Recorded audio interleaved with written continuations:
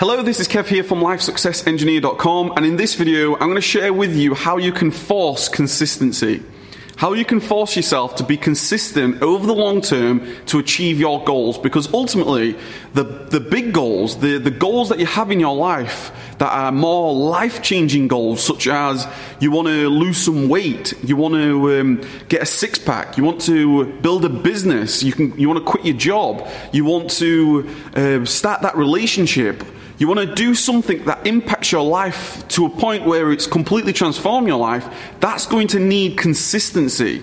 That's going to need you to take action consistently over a long period of time, whether that's 6 months, 1 year, 2 years, 3 years, 5 years, whatever it is.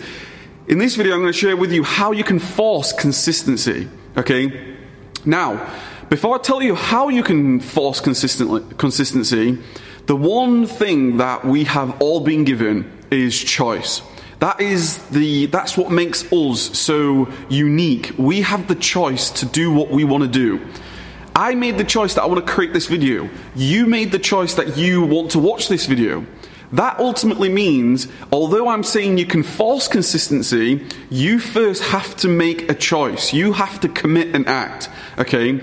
Because the two ways you can really force consistency over a long, sustained period of time is coming from experience. I'm not telling you theory here. I'm telling you from my own personal experience. This is what I've done in my life, and this is what this is what I live by, because ultimately, this is what makes me so consistent over a long period of time, which then compounds to the success that you're ultimately going to have. The first thing you can do is make a choice, commit and act that there is no going back. There's no going back if you commit this act. Let me give you an example out of my life. This is a true story. I quit my job. I handed in my notice after becoming an electrical engineer. I quit my job, and the January of 2016, I was forced upon, I need to build my business. I need to make sure that I'm paying for my own wage, that I can support my family, I can support our lifestyle, our house, our car, all these things. I had to make sure that I need to work. I need to make this happen, because there is no going back. There's no going back. I quit my job on I believe it was something like the 6th of December, and then by mid-January, that was it. My last pay packet was gone. Now I had to then step up. I needed to take action. And it's incredible what happens, and I'm not at all suggesting that you quit your job, but this is just a true example from my life. You have to do something, and only you will know what that is. That once you commit this, once you do this, it changes everything. No longer have you got a safe zone. No longer have you got that get out clause. No longer can you say, well, if it doesn't work out, I can just go back. Okay? Because that's just not going to happen. That's just unacceptable to happen, because ultimately, when you do quit your job like I did, there was no going back. That's it. I've burnt my boats. There's a great quote by Tony Robbins that's saying, if you want to take on the island, burn your boats, because if you burn your boats, there's no going back. You either go forward or you die trying. And that's literally what happens when you commit an act that forces you to commit, okay? There's a number of things you can do here. There's a number of things that you can do when you an action. So you're going to have to think about it in your own life. But a couple of examples would be, what appointment do you have to make now? Like, what phone call do you have to make? What do you have to commit to? What program do you need to, purchase?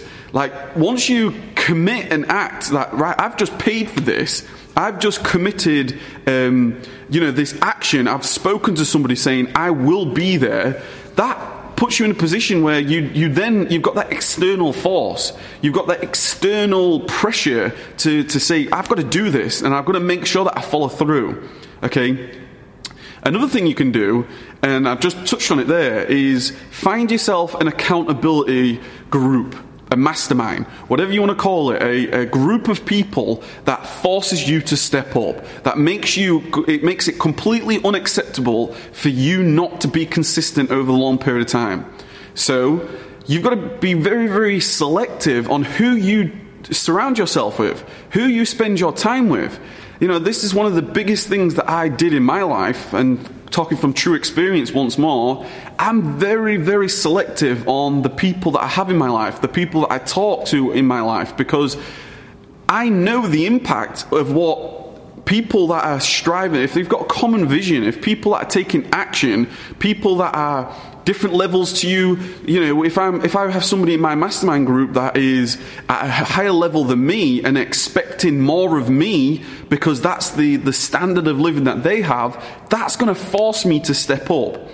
There's a prime example of like going to the gym. If you have a personal trainer who's going to meet you there at 5:30 a.m. every single day, and he's going to kick your ass if you're not there, you're going to turn up. You're going to turn up, but that's the power of personal trainer. That's the power of having a coach.